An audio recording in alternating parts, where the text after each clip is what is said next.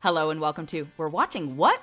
I'm your host Dana, or the DHK as I'm known, and 5 things up for review this week. It is a heavy week. So starting off with the Super Mario Bros. Movie, and then Air, which is the story of Air Jordans, then moving on to Paint, which is may or may not be inspired by one Bob Ross, and then How to Blow Up a Pipeline, and finally Beef on Netflix.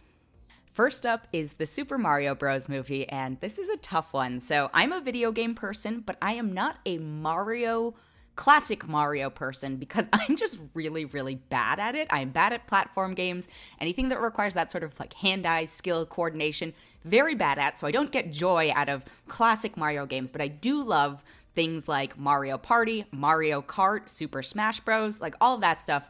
Very into. But when it came to like nostalgic, classic, old school Mario, not necessarily my jam. And as a film, this movie definitely relies on a love of and knowledge of Mario and nostalgia and things like that. The story, if you could even call it a story, is about as paper thin as the classic Mario premises. You know, Big Bad Bowser is here. Peach has a kingdom that needs saving. I mean, at least it's a little less like, oh, I have to rescue the princess, and she is sort of an accomplice in it. But I also have strong feelings about how they relegated her to a cheerleader effectively, which I think a lot of other people have pointed out. And, you know, not that classic Peach is the most empowered character, but could we not have done better here? I went into this with pretty low expectations, and I will fully give credit where credit is due. There are a couple sequences that I laughed very hard at. And I think the music is fantastic, in part because it's basically just remixes of the video game music, which is some of the best and most recognizable out there. But as a film and as a story, it's not good. Like, I'm sorry to say, it's not terrible, but it's certainly not good. Like I said, hopefully this isn't hugely spoiler-y, but the overall premise of it is we are fighting Bowser, which shouldn't come as a spoiler. That's the other thing, right? So if you were a little kid and like knew nothing about Mario or anything going into it, the film does not take a lot of time to establish that. I think it just relies on the fact that Bowser is scary looking and Mario is clearly, you know, gets the most screen time, so we assume he's the protagonist, and there are cute things and those are our good guys, and there are scarier looking things and those are our bad guys, but it doesn't really do a ton of world building. We just sort of throw people into it. And so if you were a little kid, I don't know, I mean, you'd get it, but you also wouldn't get it. So it doesn't bother with that. And that's actually a little bit annoying because I think it's doing a disservice to new audiences. And again, relying on your pre-existing knowledge of Nintendo IP. And then, so we go on some adventures. We get to see characters who we're familiar with. Again, not a spoiler, but Donkey Kong is in this, which I thought was good. I thought, actually, I wanted this movie to center around Bowser. Bowser became the most interesting part of this to me, even though he is the antagonist of the story. But aren't we all the heroes of our own stories? So the voice cast was also very interesting for me. Chris Pratt as Mario was certainly an unexpected choice, and I am not a Chris Pratt person at this point. Listen to some of our roundtable episodes to figure out why, but I was not as annoyed by him as I thought I would be. They do address the voice part of it, and I was like, okay, fine. I appreciate that you have acknowledged this sort of elephant in the room. And then you've got Anya Taylor-Joy as Peach, who, again, fine. Charlie Day as Luigi, I thought could have done a lot more. Like, I thought he did a good job, and I wanted more because I think he did a better job of the voice acting and the stories. And then Jack Black as Bowser, you would think would be, Jack Black is a very recognizable person and all this stuff, but like I said, I think some of it is just the parts they gave Bowser, the absurdity, and you can feel some of his influence in it and them writing for him, and I thought those parts actually worked the best. There's a part about like 30 minutes in that I was like, oh, you know what? Like, this part of it is getting me. There's also, I don't want to spoil it, but there are some like very absurdist things that I actually really enjoyed that do not relate to the rest of it. So there are bits and bobs of it that work, but then so much of it gets bogged down in trying to incorporate, hey, this is a video game, and so here are the platforming parts, and here's the racing parts, and here's all this stuff. And I'm like, I think something like Sonic did a much better job of integrating, his powers effectively, but kind of breaking out of the idea of having to be so literally married to all the elements that the game brought to it. Voice cast is rounded up by Keegan-Michael Key as Toad, Seth Rogen as Donkey Kong, Fred Armisen as Cranky Kong, and yeah, so my thing is, I think, if you're a super huge Nintendo fan, you're going to appreciate the Easter eggs. You're probably going to be willing to overlook the, thinness and flimsiness of the story. And that's fine. Like, I don't begrudge you having a good time at this.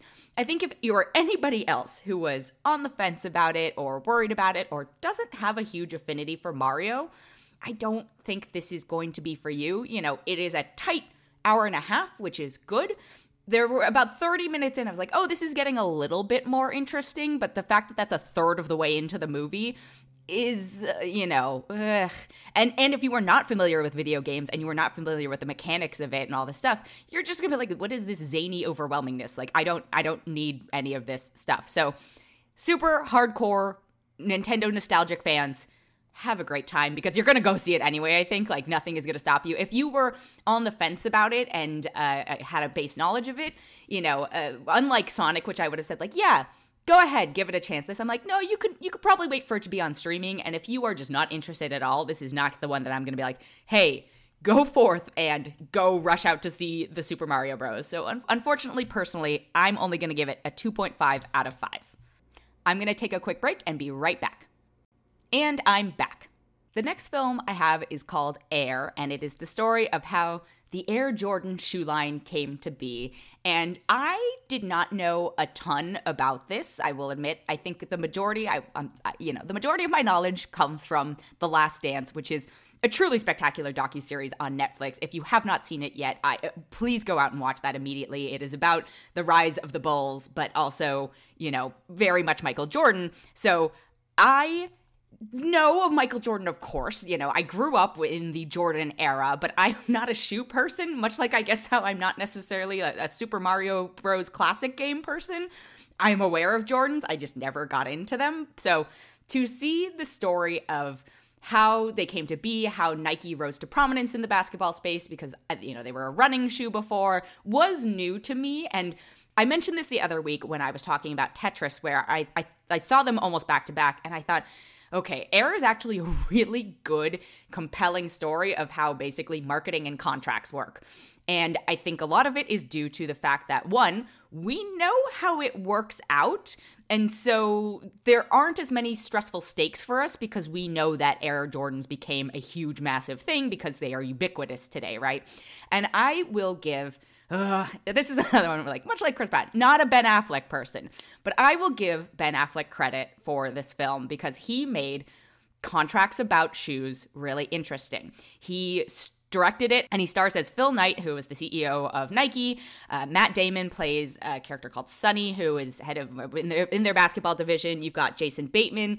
Then you've got Viola Davis as Dolores Jordan, who is Michael Jordan's mother. Chris Messina as his agent, and a couple other folks. Chris Tucker as one of the other Nike folks.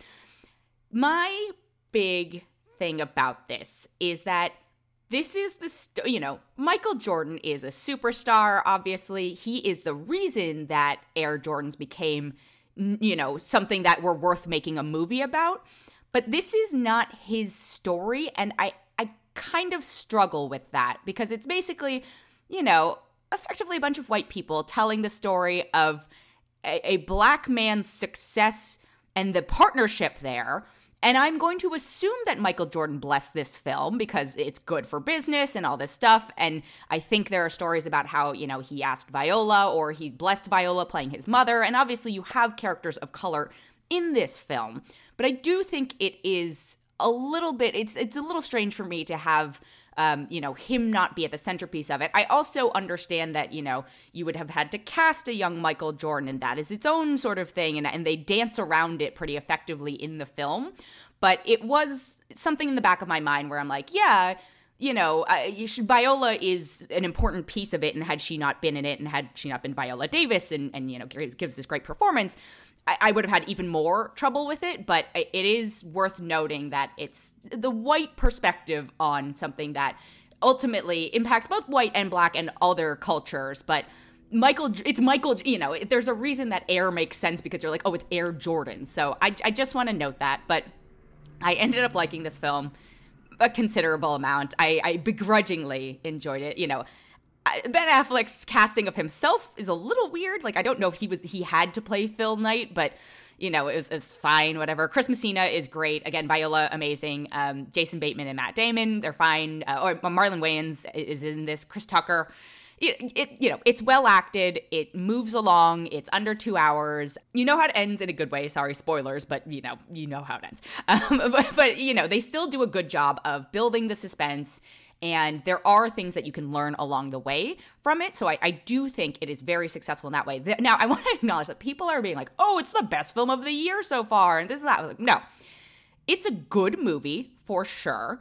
And I'm sure they will push it for awards and things like that. But this is not going to be a life-changing film. Like, this is a good, solid movie that you will enjoy at the theaters or at home when it comes out on Amazon because it's from Amazon. But I'm not like, oh my God, this changed my life. I think there are plenty of other things out there that are much more original and unique and compelling in terms of story structure and all that stuff. But so let's temper our expectations. But I do think that you'll have a decent time at this. Again, I encourage you, if you don't know anything about Michael Jordan, to watch The Last Dance first, maybe, so that you have an understanding of how important and phenomenal he would go on to be or is already, all that sort of stuff. I have the background for it. You could do it in either order, but I knowing that and having invested in that, and I think The Last Dance is really accessible for people who are not huge basketball fans. It's just a really good story. So that base layer of knowledge was very helpful for me, but you don't need it to go into it because we know who Michael Jordan is. Like, as long as you know who Michael Jordan is, just generally, you'll be fine in this. Again, begrudgingly, I will give it a 4.1 out of 5. The next film I have is called Paint, and this is another one where it's very helpful if you know who it is based on, although it is not actually referencing a real person in this, but it stars Owen Wilson as a character called Carl Nargle, who has a PBS show where he paints a painting during the day, and he has a fro and all this stuff, and basically he's Bob Ross. And I think seeing the trailers from it presents a very different picture of what the actual film is going to be, and I didn't realize that the film was supposed to be set in effectively modern day or relatively modern day. And, so I guess the idea would be what would happen if a Bob Ross was still actively on the air now.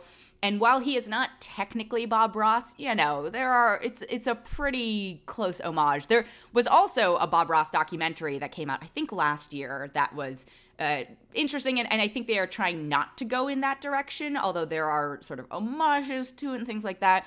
You've also got Michaela Watkins, Wendy McClendon-Covey, and Stephen Root as folks who work at the PBS station.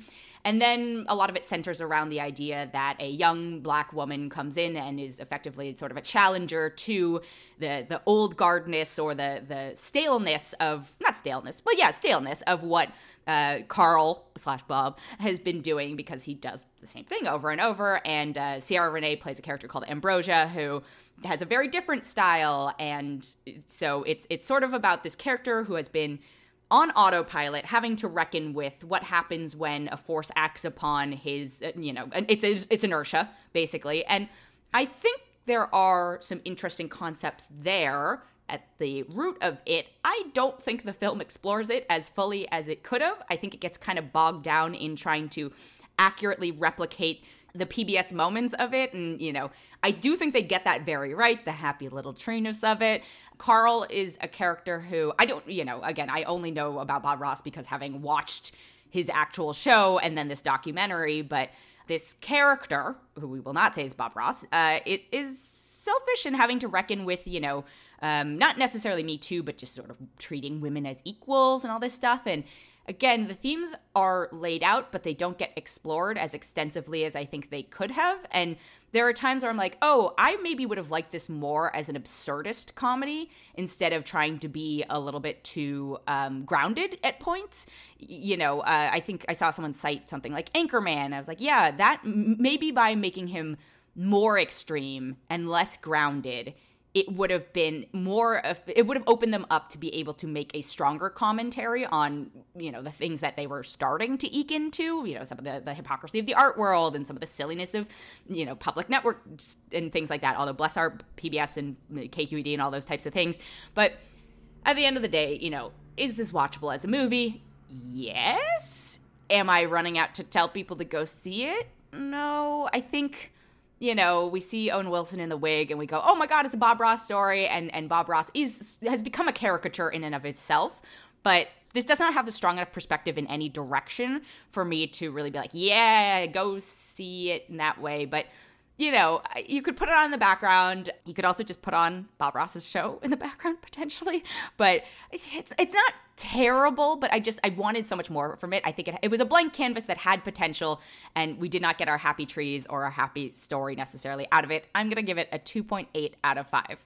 The next film I have is called How to Blow Up a Pipeline, and woo! This was a stressful one. I thought it was well done, but it is a sweaty watch because, I think it does it really, really well. Also, as someone who I would say is pro-radicalized in the environmentally friendly direction, it made me frustrated and angry, which it is supposed to. But so How to Blow Up a Pipeline is about a group of environmental activists who try to blow up a pipeline. And the film takes time to explore their various reasons for participating in this. And if it doesn't make you angry and frustrated at big oil and, the current dependence on it and all that stuff, like, I'd like you to take a moment and question why, because I think it does a good job of giving us a variety of reasons from a variety of characters with different backgrounds. But it's definitely a hard one. It's definitely, I would say, pretty liberal leaning, although I do appreciate that there are characters in it who are not who you would anticipate being involved in maybe a radical environmentalist group. And I think it's good that it gives those perspectives on it. But again, it's a hard, sweaty watch because it is basically like an action movie in that they are dealing with explosives and, radical high stakes moments, and they do a really good job of it. The cast is really, I thought, really strong. They had Ariella Bearer, Christine Froseth, Lucas Gage, Forrest Goodluck, Sasha Lane, Jamie Lawson, Marcus Scribner, Jake Weary. This is also apparently based on a book, and so I can't speak to the adaptation quality of it, but I found it compelling. But I am also probably amongst the target audience for this film. So, I don't think I would go to anything as extreme, but as someone who is, very pro, like, hey, let's try and do our parts. These folks just go above and beyond with their parts. But overall, I think it is a good, solid film.